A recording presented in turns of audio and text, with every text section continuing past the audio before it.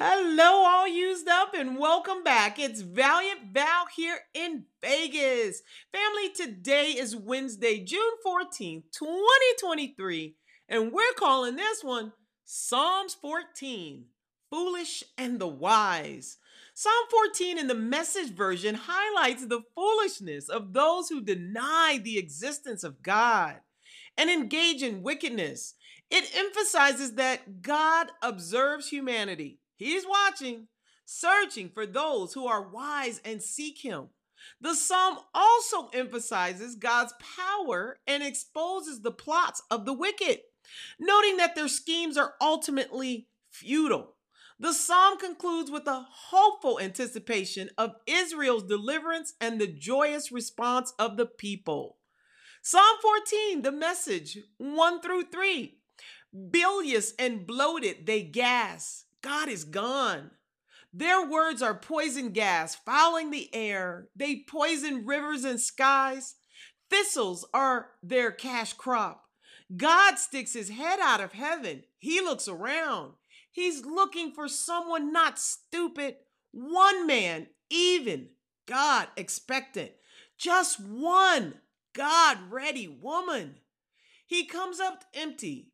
A string of zeros, useless, unshepherded sheep, taking turns pretending to be shepherded. The 99 follow their fellow. Reflection.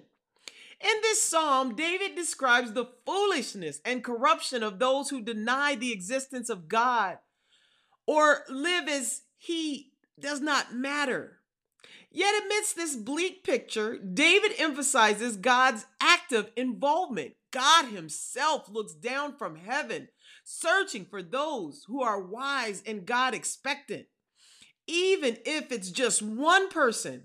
However, the unfortunate reality is that he finds none. The psalm reminds us that the importance of recognizing God's existence and seeking him diligently, family. While Psalm 14 may present a sobering assessment of human nature, it also serves as a call to action. It challenges us to be the one person who is God expectant, to be the one who stands firm in faith amidst a culture that often denies or ignores God. May the psalm encourage us to pursue wisdom, seek God earnestly, and be a positive influence in the world around us. All prayed up. Dear God, we come before you with humble hearts, seeking your wisdom and guidance as we reflect on Psalm 14. We acknowledge the foolishness that can exist within us. Help us to resist the temptation to deny your existence or engage in wickedness. Thank you, Lord, for your grace and mercy. We place our trust in you, knowing that you are the source of true wisdom. May we be the one who seeks you diligently and finds wisdom in your presence. In Jesus' name. Until next time, family, I love you. Mwah. God turns life around. And be good to one another.